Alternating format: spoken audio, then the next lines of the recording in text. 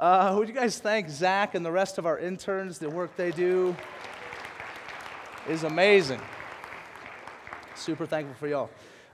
Good morning. My name is Vince. I'm one of the pastors here. Delighted to be with you. Welcome to any of you. If this is your first time or you're newer to the church, great to have you here. If you're here and you're not a Christian, just want you to know, I know it can be weird, kind of come into a moment surrounded by all these weirdos and stuff like that. But we're thankful you're here too, and hopefully we can all learn together this morning. You might hear a little bit of my voice. I'm kind of on the tail end of what's been like the plague in our home. It's just short of Corona, I think. And so anyway, if I run out of breath or pass out, that's just the Spirit of God slaying me because the Word is so strong and thick this morning.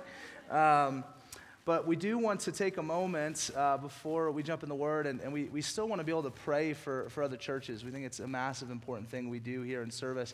We're praying for kind of a global church, actually, today. So Zach, the guy that just read for us, he is Romanian, which is awesome. He can talk to you in Romanian, which would be fun. And so maybe we'll have him come sing a song or something one time. But he was sharing something from his home church in Romania, has some missionaries in China, in Wuhan. And if you don't know, Wuhan is kind of the epicenter for the coronavirus in China. And so they had, I think they asked for prayer for 20 of their members are inflicted with the disease, and it's just kind of spreading, and they want to minister well in the midst of that. And so would you guys bow our heads? We pray for this church in China, the city of Wuhan, and for Zach and the church in Romania and the work that they're doing there. God, we just lift up this church. God, you invite the church to be a blessing to the world, a beacon of love and of hope and of, God, your grace to that city and to those people. Lord, we pray, God, in many amazing ways, God, that you would bring about healing and restoration to those who are hurting and afflicted. God, that they would be raised up and saved and delivered. God, that they would then be able to go and minister well. God, we pray for, we do pray for this thing, regardless of kind of what statistic you look at. It's just, there's people that are suffering and sick, Lord. And Lord, we pray that you come swiftly and you bring healing this side of heaven, Lord. We thank you that you promise a day where there will be no sickness, there will be no sadness, there will be no tear. God, we ask for you to bless this church and those churches, God, that they glorify you and they would do great work. In Christ's name we pray. Amen. All right, we are in week 2 of a series called Countercultural Convictions. Last week we did the Bible, and Professor Michael Goheen, Anthony and I's seminary professor, came up and spoke. If you didn't get a chance to listen to that, I can't highly recommend you to go back and listen. Like, please go listen again. If you were here last week, it's very important to understand what we view about the Scriptures, how beautiful and authoritative and powerful and all that they are. And so please go and check that out. So again, week 2 of 7. Today we transition to this sermon we'll talk about today. This idea was where all the other redemption congregations started. So there's 9 redemption congregations across the state. The other 8 all started with what we're talking about today. It's just we had to get Goheen in last week before he left for Canada, his homeland, and so we switched it up a bit. But I want you to know that what we'll talk about today is meant to be the lens for the whole series. Like, it's meant to be the way that we view every conversation that we'll enter into here on Sundays. But then I'm also going to say it's every conversation you enter into in life.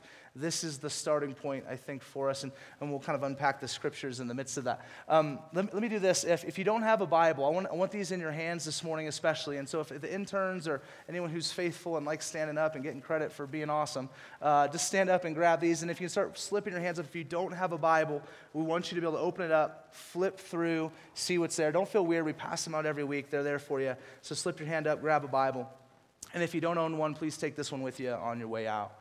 You can start turning, all of us, to 1 John chapter 4, okay? If you use the phone, that counts. We'll count that, so just scroll to 1 John chapter 4. If you do have one of the Bibles we just handed out, that's page 592 is where we're going to be, 592 if you got one of the handout Bibles. So as you're going to 1 John 4, let me give you the theological, really the scriptural basis for why we think this series is so important. And there's a few different verses that shape this for us. And if you're a note taker, feel free to jot these down. Don't need to jump to them. We'll stay in 1 John 4. We'll be having these ones up on the screen. And so here we go. The first one is Romans 12, verse 2. And it says this letter from Paul. And he writes, "Do not be conformed to this world, but be transformed by the renewal of your mind, that by testing you may discern what is the will of God, what is good and acceptable and perfect. Do not be conformed to this world, but rather be transformed through the renewing of your mind, so that in that renewal, in that transformation, you will know, Christian, how to live faithfully in a chaotic world that sometimes doesn't make a ton of sense, okay? We had this, a good friend of ours, one of the pastors at Redemption, Gilbert, was sharing his own faith journey, a bit of kind of what he's going through, and he talked about this idea of how he sees his faith in Christianity right now feels a bit like a lazy river, which I thought was a great analogy. Now, if anyone's ever been on a lazy river, they're phenomenal, right? You just lounge back, you're just hanging out, you got buddies, there's water usually spraying on you, it's at a nice pace, you're drinking a good water, and you're just cruising along.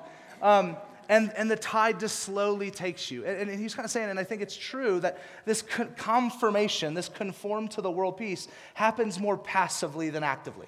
Like we kind of just float along in our relationship with Jesus. We float along as the church. Meanwhile, I think we are being formed into the image that is not God, but rather this world. And so we have to then, get off the raft and push against the current at times and say, no, this is actually where we stand. This is what defines us. We're not going to be conformed by the world's either passive or aggressive modes of forming us. We're going to be shaped by the Word of God. We're going to be shaped by the presence and the life of Jesus, and that is who we will be. The next one is Matthew 5 through 7. If you're familiar, that's the Sermon on the Mount. You often hear Jesus throughout that sermon say things like, you have heard it said, but now I tell you. Each one of these sermons will have a big piece of that, right? Like you've heard it said either in kind of greater culture or even in the subculture that is Christianity here in America, different things, and we're going to say, hey, you've heard that, but let's look at the scriptures. Is that actually what's there? And so now I tell you. 2 Timothy 4:3 really presses into this. Paul, again, writing to his disciple Timothy, says this, for the time is coming when people will not endure sound teaching, but having itching ears, they will accumulate for themselves teachers to suit their own passions, and will turn away from listening to the truth and wander off into myths. Ladies and gentlemen, we live in that time. That time is an extended time. They experience it then, we experience it now, that we seek out, and now it's easier than ever to find a blog or find a Twitter follow that will agree with what you think is true, right? Like you can find any information, any statistic, it will feed your pride. It will feed, I am right, look at me, and then we share it, and then someone else comes back with a competing one that just says the exact opposite thing. We live in a time where we can seek out that which will scratch the itch that we have in our ears. But we're warned against this to push back against that. The last text is Matthew 28, verse 19. Go therefore and make disciples of all nations, baptizing them in the name of the Father, the Son, and the Spirit, teaching them to observe all that I have commanded you. That this movement of the church is not just to stay, that we learn, we conform our minds, and we're good, but actually that we take this goodness, we take the gospel, and we go and we call people to baptism, new life in Christ, and that we call them to obey the things that Christ has commanded. But the first thing we need to do before we can call people to do that is we need to know, well, what does the Bible actually command of us, right? And so that's why we gather here. It's why we study the scriptures. It's not because, I have to, the Bible, like God makes me read. No, we get to read the scriptures so that we will be able to know Jesus, and then we can know, and Jesus, how do you want us to live? Like, what does it look like to follow you? How do we fall in love with the gospel, et cetera? And so that's the idea, okay? So that being said, the lens for the whole series, where we start, or we should have started last week, but where we start today, is on the countercultural idea of love. Now, you might be thinking, is love really that controversial? And I'd say yes, if we look at it from how the Bible talks about love.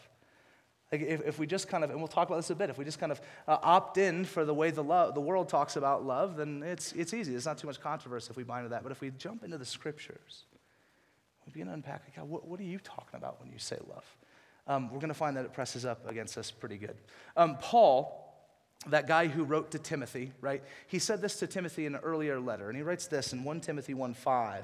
He says, the aim of our charge is love, that issues from a pure heart and good conscience and a sincere faith. I want to read that first part again. The aim of our charge is love. That Timothy, everything I'm about to instruct you in, right? to press up against the tickling ears stuff of the world, to push into all of the things that would seek to draw the Christian away from faithful living in Christ. Let me tell you, why do I try and share and convict and bring you back into faithful life in Jesus? Is because of love. That the aim of our teaching, the aim of our charge, the aim of discipleship, the aim of the church is to love. Okay? Martin Luther King said it this way. I love this quote from him. He says that love is the key that unlocks the door to ultimate reality. That we're all, listen, outside of it, we're all living kind of this thing that is not ultimately true because it's not at the heart of the world. Love is the key that unlocks the door to ultimate reality. There's this story. John, the author of the book that we'll look at today, he has this great story chronicled about him. If you're not familiar with John, the dude was just a rock star. Okay, just an absolute stud early in the faith. He was the last of the 12 apostles, the only one to not be martyred. And towards the end of his life, he's living in Ephesus, which is a city in the ancient Near East in present-day Turkey. And he's living there, and he's kind of living out his years. And he had become kind of frail and tired, and he wasn't kind of this fiery preacher that he was in his earlier years. Jerome, the early church historian, has this story about him, and I think it's pretty fascinating. That people would always still go to John, like we have counsel, how do we live faithfully, what does life look like? And his answer chronicled is this. He would always say, little children, love one another. Okay? This faithful man of God, Jesus' best friend, he would say, little children, love one another. And he kept giving the same answer, every question. Hey, little children love one another. And eventually, Jerome chronicles that people came to him and said, hey man, why don't you give us a different answer? There's got to be something else out there, dude. And he said this, dear children, if you obey this one command, you get it all. If you obey this one command, you get it all. And then you might be thinking, maybe John, towards the end of his life, got a little hippie. He spent a little time in Flagstaff, and so it was just like this, right? It's just like, just love each other, man, right? Right? Never mind, I was going to tell you a movie reference that should not be uttered in this. That sounds worse than it is. It's half-baked. If you haven't seen it, don't see it, okay? I watched it, so you don't have to. That's the idea. Okay, so he's not wrong because the Bible makes the same claim. Let me look at a litany of scriptures, and then we'll zoom in 1 John 4 for the rest of our time. Here we go.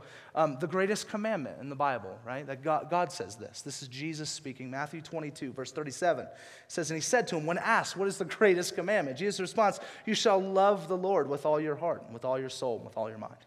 This is the great and first commandment. And a second is like it. You shall love your neighbor as yourself. On these two commandments depend all the law and the prophets, okay? In other words, everything that's been said, okay? Everything you could sum up in all of the Old Testament. If you took all the Levitical law, all the Deuteronomic law, all of the Old Testament law, ceremonial, temple law, etc., etc., etc., if you took it all, if you took all that the prophets have claimed and said, calling Israel out of their sin, out of their denial, all of it returns and is summed up in this commandment. Love God, love your neighbor, okay? So you begin, what about, no, all of it, just as Jesus saying, all of that stuff summed up here. Love God, love your neighbor. The most famous verse of all time, John 3:16, for God so loved the world that he gave his only son, that whoever believes in him should not perish, but have eternal life. John 13:35, how will people even know that we follow God? By this, all people will know that you are my disciples, if you have love for one another. Not if we all gather here on Sundays, right? Not if we go and we do a great service project, which we should do both of those things, okay? But if we love one another. Paul backs up Jesus here, classic passage, 1 Corinthians 13. If you've been to a wedding, you've heard this one, right? Love is patient, love is kind, goes through all those types of things, right? And with good reason, if you use that, it's a great scripture for this, right? But 1 Corinthians 13:13 says this, so now faith, hope, and love abide, these three, but the greatest of these is love. Faith and hope are pretty big deals in the Christian faith. It's by faith that we are saved through Christ. Hope instilled in us because of who God is and what He has promised, not just here, but the hereafter. Faith and hope are big deals. Above those two, Paul claims is love, in agreement with Jesus. He says later in Galatians chapter 5, verse 6, "For in Christ Jesus, neither circumcision nor uncircumcision," and if you're wondering what that is because you haven't been in church long enough, not the literal stuff, but this is actually this debate about legalistic living. Like any of the good stuff you would bring forward to say, I'm a good person, he's saying, for in Christ Jesus, none of that stuff matters. It counts for nothing. But only what? Faith working through love. None of the good stuff that we bring forward, none of the things that we would achieve as good Christians mean anything outside of faith working itself through love. I gave you 6. There are 600 verses where we could just run through it. Maybe we should, trusting the power of the Scripture to shape us, that at the center of this, God is saying love. So let's look at what 1 John has for us. We'll spend the rest of our time there. 1 John chapter 4, beginning in verse 6. We are from God. Whoever knows God listens to us. Whoever is not from God does not listen to us. By this we know the spirit of truth and the spirit of error. We start here, church. Now, again, not everyone in the room would identify as a Christian. Maybe that's not all of your stories. Maybe you're learning and asking questions. Maybe you got dragged here, whatever it is. But hear me, what John's addressing is, Christian, this is what your life should look like. We are from God. The identifier for us will be the following verses. We are, our identity, this is who we are. Church, that has to start with us. That anytime you walk out these doors, okay, well, what does faithful living look like? And it has to start with, well, I'm a Christian, so. You understand what I'm saying? Like, if it doesn't start there, if it's, well, I thought this was a good idea, you're already off track. It starts with, I am identified by being and belonging to the family of God. So, I live this way. So, I don't do that. So, I do this, right? Like, that's the idea. It starts with identity. We are from God. So, whoever knows God should listen. Whoever doesn't know God, listen, if you're here and not a Christian, it makes sense. You might think that even some of this I've already said is just absolute and utter foolishness. And that's just part of your story. You're navigating that. I get all that. But hear me. What he's saying is the way we would discern, should we listen or not listen? Are you a Christian? Listen to the Word of God and let it form you and shape you. It's by this we know right from wrong, truth from error, we see in the second part of verse 6. Christian, heed these following words. This is how we know we are from God. Verse 7, beloved, right? Beloved. In other words, those who are loved, let us love one another. For love is from God, and whoever loves has been born of God and knows God. We often say here this term, you've heard blessed to be a blessing, right? We say it here all the time. It's rooted in Genesis chapter 12, the first book of the Bible, where God calls this man, Abraham, raised up and says, I'm going to bless you and a nation of people with you, that you will be blessed, that you would be a blessing to the whole world. And so we say, man, we bring that into the church. Like, we are God's people. We're supposed to be blessed by God to be a blessing to the world. Hear me. John is expounding on that idea, and he says this, look, you are loved to be loving. You are loved to be loving. You're not loved to hate. You're not loved to disdain. You're not loved to despise. You're not loved to belittle. You're not loved to look upon the other in harsh judgment. You're loved to love. John cannot be clearer about it. Let us love one another, for love is from God. Beloved ones, like this, let us love. Like it's that straightforward for the people of God. I did a little exercise over the last, it's been like 3.5 weeks since we kind of were like, this week we're going to do this. And so I started asking questions of various Christians I knew, various non-Christians I know. Because you get this line, right? Whoever loves has been born of God. We use the language, right, in the kind of modern day church at least here in America, of the born-again Christian, right? Like we were born once, right, from your mom and dad, right? I'm going to explain the anatomy of that, right? But then we were born again. Like God renews us, makes us new creation, right? 2 Corinthians 5, therefore anything that was of the past has been gone, you are made new. Like this beautiful reality that God has done. We are born again. In fact, most of the great born-again language comes from John throughout the Bible, if you look at the Gospel of John, which we will start in a matter of weeks. And so I began to ask the question to Christians and non-Christians. I said, hey, when you hear the term born-again Christian, what comes to mind? What comes to mind? And so the Christian answers were pretty encouraging. Fruit came up a lot, right? You judge them by their fruit. Okay, confession, Jesus came up a lot, God came up a lot, read your Bible came up a lot, discipleship, stuff like that. Christian answers, it makes sense. That's hopefully what we would say. The non-Christian answers were a little more alarming. And not all were bad, I don't want to characterize it that way, but most were. We had charity, which it's obviously pretty good.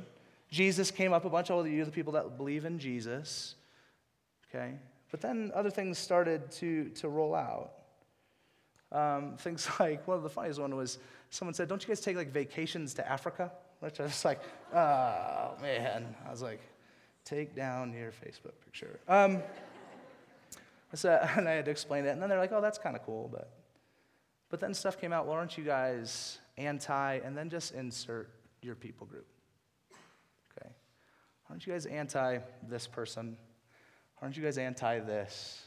Aren't you anti that? Hate came up a few times. Now hear me. There are things that, like, when we even get into this series, like, we're going to be against. There are things that we would say, no, we don't agree with, and we will stand firm and we believe the Scriptures say. So some of that stuff is just, well, even in talking to people, I was like, oh, some of that's just, like, we do believe this. From neither side, Christian or non-Christian, I must have asked 25, 30 people. Only one Christian said the answer love. You get only one, and that's from Christians and non-Christians, when they heard born again Christian, thought of love. Beloved, let us love one another, for love is from God, and whoever loves has been born of God and knows God. Verse 8, anyone who does not love does not know God, because God is love. If there's a marker that should be the one that we should all say, it should be this. Maybe I get Jesus, that's there too. But John, and it seems like the scriptures we looked at. So again, the wrestle here, this isn't hip event. This is the scriptures we have to wrestle with that say at the center of this whole thing that the charge of our work is love. That the greatest commandment is love. That it was love that motivated Jesus to come down here. And it is by how we will be identified to the world is that we love. And it wasn't even on the map.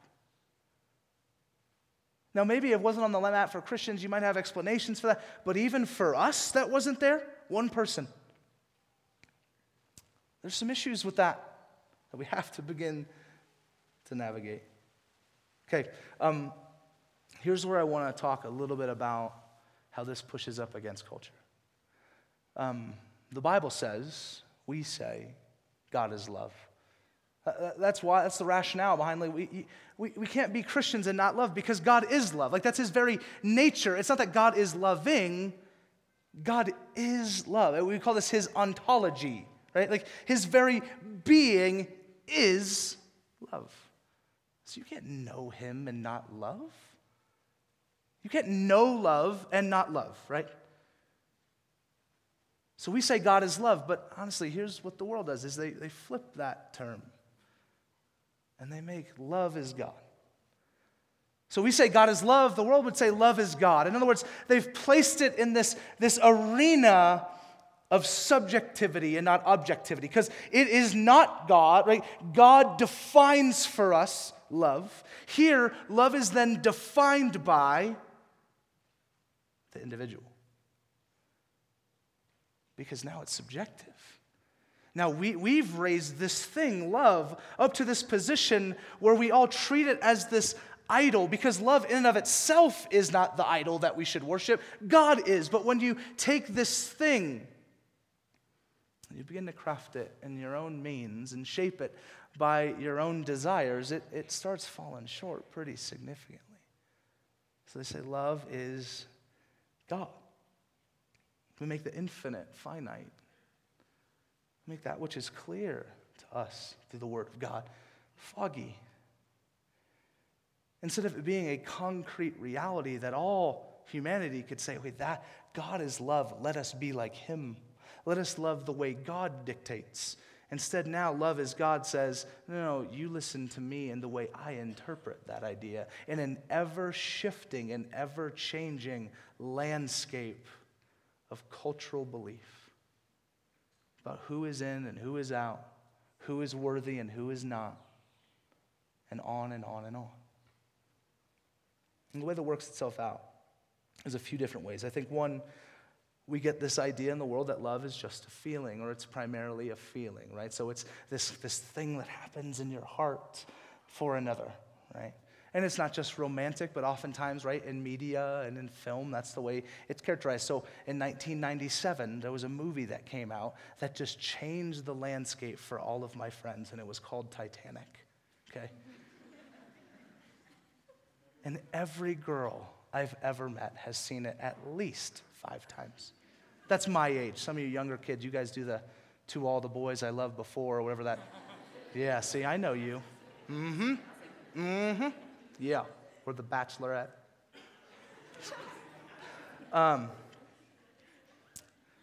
And it just was a game changer. Because all of a sudden, love was this embodied Leo thing, right? There you go. I'm glad we're preaching. I'm glad you're here. Right, for you older folk, right, Casablanca, right, 1942. There was a real gap in romance movies. I looked. There was like nothing from like 50 to 80. Like it was a pretty dry period. There's a handful of things, Harold and Maude, but nobody saw that. And you're constantly being peddled this, hear me, in Hollywood and in film and in music, right? Like love is this kind of idealized version on a screen. And it's always based on this like amazing like butterfly effect that happens upon you that just carries you into all these great decisions. Right? Those of us who deeply love, and I'm still working on that, no, it's not always that beautiful or simple. The other way, love is often, as it's treated, right, again, in an ever-shifting culture, there's no constant, right? And so then we get shaped by the political season. We get shaped by the music we listen to, and what are the things that they're heralding? Who are the people that deserve the most love, and then who are the people that don't now? Because now they're on the outside. You understand what I'm saying? Like in this, if it's based in culture, if that's where love finds its origination and its roots, none of us stand a chance. Because if you think you're loving now, if you keep loving the things you're loving right now and thinking you're a loving person, I guarantee you in 10 years you will be a hateful bigot. And that's the same as 10 years ago and 10 years before that. And 10 years before that. Why? Because our culture, the world shifts who is in and who is out based upon whatever they decide.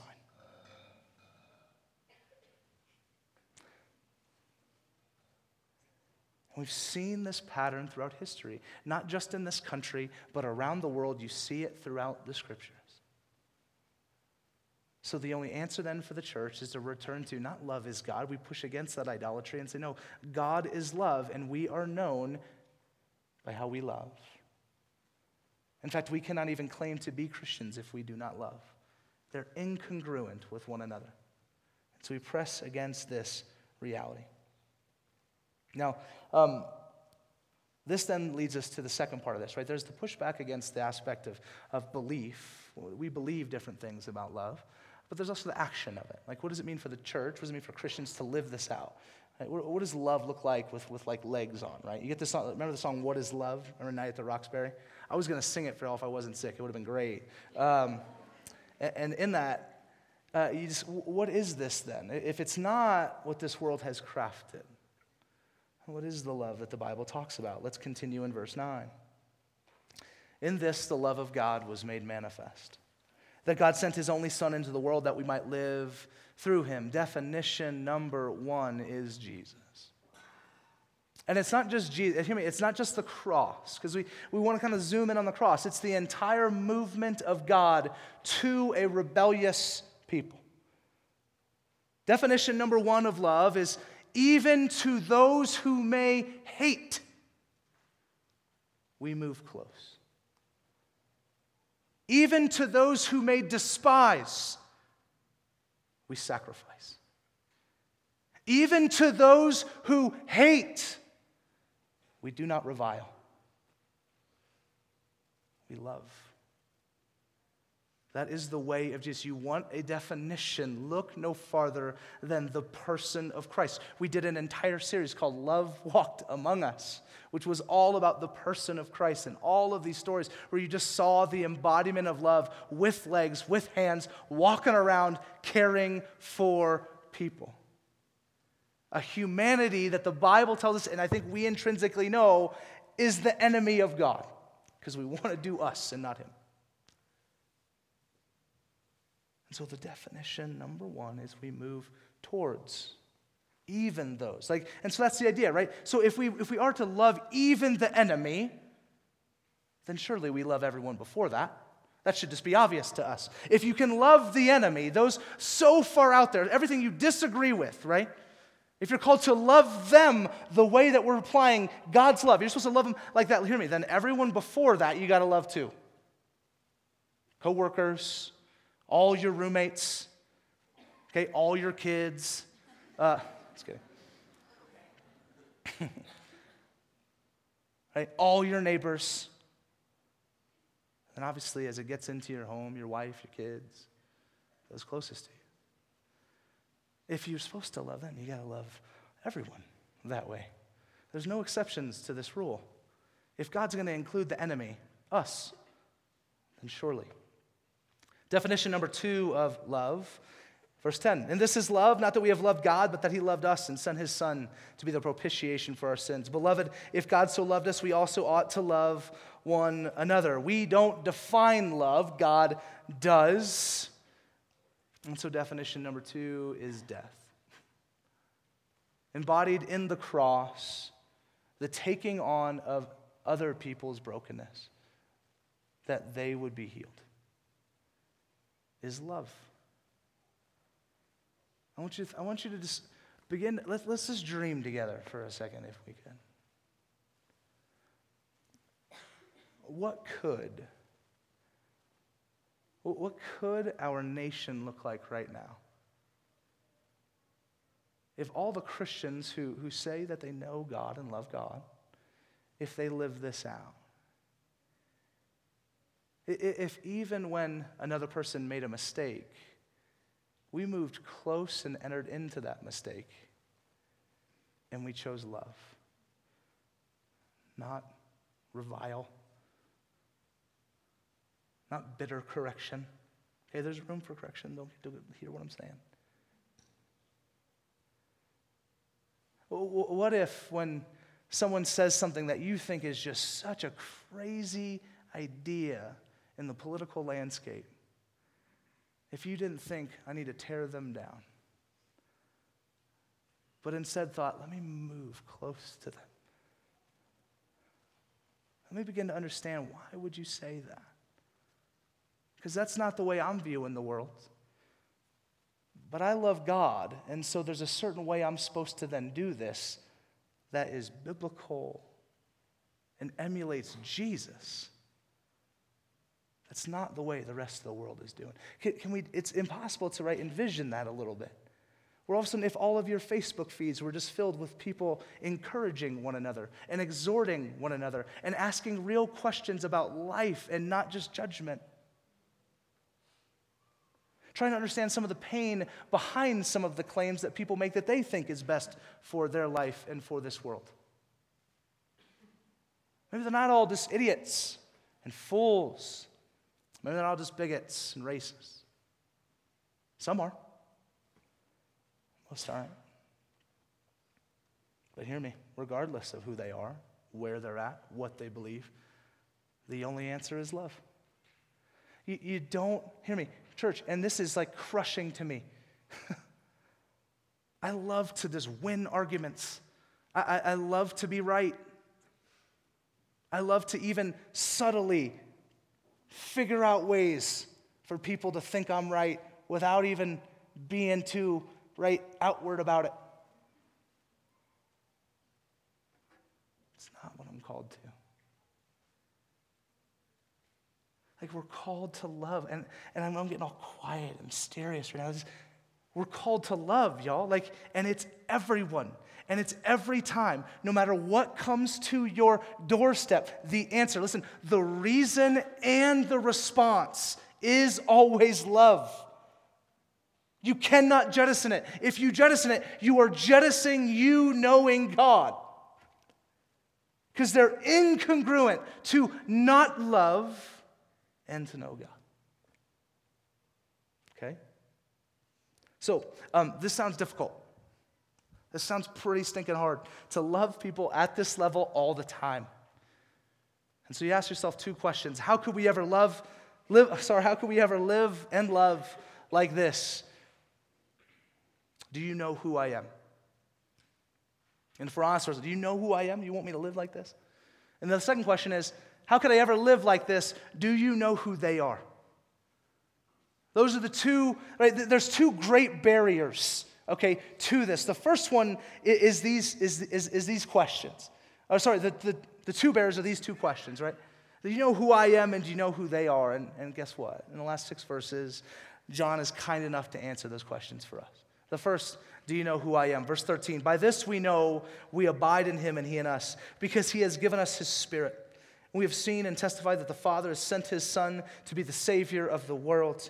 Whoever confesses that Jesus is the Son of God, God abides in him and he in God. So we have come to know and to believe the love that God has for us. God is love, and whoever abides in love abides in God, and God abides in him.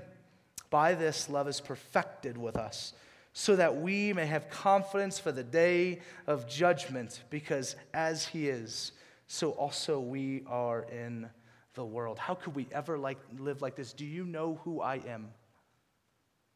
And then John comes in with the gospel. And he comes in and says, we have confessed that Jesus Christ died for us. We have confessed that in that he is the Son of God, and he abides with those he knows and loves. To abide, the word meno in the Greek, it has roots in war language, that even amidst the difficulty that surrounds, one would abide, one would stand with us. That God does not flee at our mess or the mess of the world, but rather he abides with us because of love, because of confession, because of the gospel. We can answer the question, how could I ever live like this? Do you know who I am? And God answers, yes, and I died for you.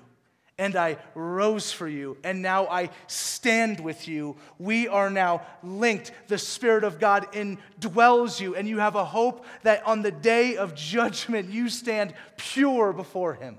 That's how you can live like this, because of the gospel. That's why I know it might get annoying how often we just land with an application point here of like, try and love Jesus more. Like, just dwell in the gospel story. Because it frees us to go and love like this.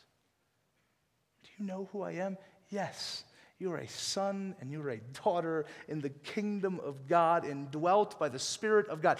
God lives in you, that you might love like this. So any of us say, it's impossible. You don't know me. Like, you don't know me. I'm an angry person. You don't know me. I can't control. Yes, you can. through Jesus. You cannot control you outside of him. In him, though, you can. Let us not cop out to this idea of love is unachievable. No, it's absolutely achievable. Because Christ is not just the example for us, he's the enablement. He's the example we see, we follow, but he is the enablement that we might see and follow. He handles every bit of this for us because he knows we're just kind of a mess. Praise God. The answer to the second question, okay? How can we ever live like this? Do they know who they are? The second barrier, I think, that's massive for us in trying to love and live this way. Verse 18, there is no fear in love, but perfect love casts out fear. For fear has to do with punishment, and whoever fears has not been perfected in love. I'll move through this quickly. The second barrier to love is fear. I had an opportunity to talk to our lead pastor, Tyler Johnson, in length about this idea, and it just, all of a sudden, man, just all sorts of stuff just opened up in my heart of, I'm afraid of this, and I'm afraid of this, and I'm afraid of this. Fear becomes this barrier towards love. And I think it's fear in a few different areas, and I'm sure there's more, but I think we're scared to be hurt. We're scared to be taken advantage of. Like, if we love this way, you might hurt me, right? Like, if you put yourself out there, like, we get that. You could damage me. You could take advantage of that love. And the answer is, yeah, that's true. There is that chance. Okay? But there's two things, again, that make it still possible. It's one, Jesus, shocker. And two, this. And I don't mean Sunday service. I mean the people of God who are called to love one another.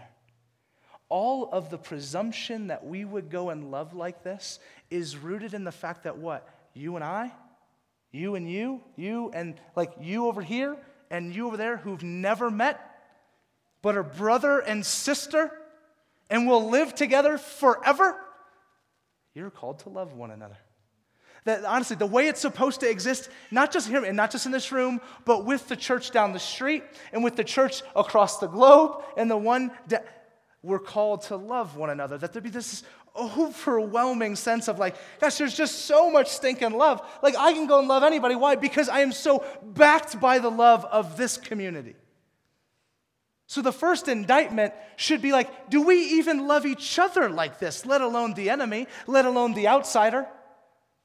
The answer is often, no, we don't. Man, we bicker with one another. We fight with one another. We judge one another. And I don't mean in sin, right? I'm not saying you never judge. Don't hear that. But we judge one another and we hate one another and we commit slanderous gossip around one another. Or we know the good we ought to do for one another and we don't do it, and that's just equally as bad. So it starts in our own household. Do we love each other? Because if we did, the love of Christ overwhelming us, the love of the community of God overwhelming us, man, okay, that just makes it a little bit easier to go out there and say, no, okay, you might take advantage of this love, but I've got a ton behind me, and a ton from above, and a ton dwelling inside my soul. Okay? The second thing I think we're fearful of is we're scared of those we don't know. Okay? Now, there's a pretty shockingly simple answer to that, and it's to know people. And that right at the center of, you need to step in. Did God keep himself at a distance and handle this issue? No, he's like, let me get down in the mess and the muck and let me live with you. Let me dwell with you. Let me learn with you. Let me teach with you. Let me be in your midst that I might know you and then love. I mean, the answer is simple, but I think we're scared of those we don't know or the things we don't know about those we don't know. And it's easier to stay away. It's easier to keep, hey, let me do my thing over here. That's fine. That's not what love calls you to. And we do not know God if we do not love. The last one is I think we're scared we'll lose our way. I think there's a fear in there. Like, and if we focus too much on this love, like, it just feels kind of like, it feels, and I've used this word before, it just feels a little like hippie-ish, like just love, man. Like it has that, okay, if you hear that language and hear me, that's not what this is. I think we're scared that we'll start to compromise for the sake of love, and love does not compromise. In fact, in 1 Corinthians 13, that famous passage, right, love is tied to truth. That truth is subject to love. That they're intrinsically tied to one another. That we don't love in falsehood, we love in truth. So I get the fear of it. Like, if we focus too much on this, is this going to compromise the way we view this and the way we view this? Are we going to let this thing slide? Man, that's just the wrong, we don't start there. We just love. Because the Bible says we have to, and that's who we are. And so in that, then, we constantly return to what we talked about last week. Beautiful, authoritative, and powerful Word of God. And the community of believers that keep us on track. The fears we have, guys, we are not ruled by that. Paul to Timothy, for God did not give you a spirit of fear, but of one of power, love, and self-control. Christian, you are capable. You are able in Christ to live and to love like this, to the biggest enemy, to the closest person in your life, no matter what they say or do. And it starts with the way you treat the person you came with today. If you didn't notice, I skipped to verse 12. And so I'll read it as we close. No one has ever seen God. If we love one another, God abides in us, and his love is perfected in us. No one has ever seen God, but they will see God as we love. How do we make the unseen seen? John says, the Bible points us to love. 1 Corinthians 16:14 says that all that you do be done in love. All that you do. There's not anything to be done not in love. You don't need to think through grandiose statements, right? You get this idea, it's just shaped by, the holiday's coming, so let me do something really special and important for my wife or my husband because it's Valentine's Day, and so we get caught up in this. It's everything you do be done in love. I had a dear friend of mine, a real close person in my life, he was talking about some problems in his marriage, and he was talking about how he so desperately wanted to work things out because he would do anything for his kids. He had a boy and a girl, and he said, I'd do anything for my kids. And he starts going to these grandiose things. He's like, Vince, like I would like die for my children. I'm like, I know. He starts saying like really graphic. He's like, I would literally cut open my stomach and have my bowels fall out. Like I would do that for my kids. And I was like, okay. But I said to him, I said, that's great and all, man. If that's true, then stop lying to your wife. Because there's where your problem is. Don't give me this stuff that you would do anything for your children if you won't just do the one thing that your wife is asking you to do. Friends, love is not complicated. We make it complicated. Every moment, you choose love. Every moment. Jude gets it. Right, Jude? The future topics will move us into this and are the lens for how we treat them and how we love people. There will be things that make it sound like we're anti or something like that, and we're not. Love is based in truth. We believe, and we'll get into this more in those moments, of what that love looks like manifest. We'll talk about issues of justice, mercy. I love this quote from Cornel West. He says, justice is what love looks like in public. This is brilliant. And we're going to delve into these issues over the next 5 weeks. And I pray that God forms us as a community. Not that we would get all the issues right. Right? We have convictions. We're going to preach about them. We're going to talk about them. We're going to look at the Word of God. But if they're not centered on love, it's pointless. 1 Corinthians 13. If I speak in the tongues of men and of angels, but have not love, I'm a noisy gong or a clanging cymbal. if I have prophetic powers and understand all mysteries and all knowledge, and if I have all faith so as to remove mountains but have not love, I am nothing. If I give away all I have and I deliver up my body to be burned but have not love, I gain nothing. If we sing Jesus paid it all on Sunday, declaring God's love for all but have not love ourselves, we're no more than an alarm clock at 3 a.m. If we go to our redemption communities and our Bible studies and our large groups and have not love, we are nothing. If we serve at Second Saturdays and foster care and adoption, if we go to Guatemala but have not love, we are nothing. If we see the hurting, broken, and unseen and invite them in but have not love, we are nothing. If we give every week, have a mentor, abstain from the big sins, read our Bibles every day and pray unceasingly, but have not love, we gain nothing. If we say we love God but have not love, we are fools. We end where we began. 1 John 4:19, the last in the passage. We love because he first loved us. Church, we're going to sing right now. We're going to worship. We're going to respond. We love because God first loved us. We didn't figure this thing out, obviously. God loved his creation. And he loves us. He loves this broken, bedraggled enemy for a time. And so now we love. Amen? Let's pray.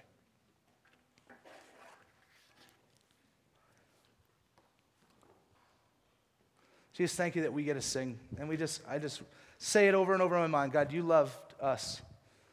We did not love you. So God, and correct us, God, where we've created you to say things you haven't said. God, we sit in that love now, like the end of this should be like rejoicing and singing because you have loved us. And God, will we bask in that love as we sing? We rest in it. Because, Lord, we know that we then leave this place to radically love the way you've loved each other and the world you've called us to. God, we are loved to be loving. Would you bless us in that pursuit, God? We are frail and foolish. God, correct us. And, Lord, may we be transformed by the renewing of our minds. May we not complicate this beautiful gift. And would you move in us that we would be a loving presence everywhere with everyone all the time. Christ, we love you. In Christ's name we pray.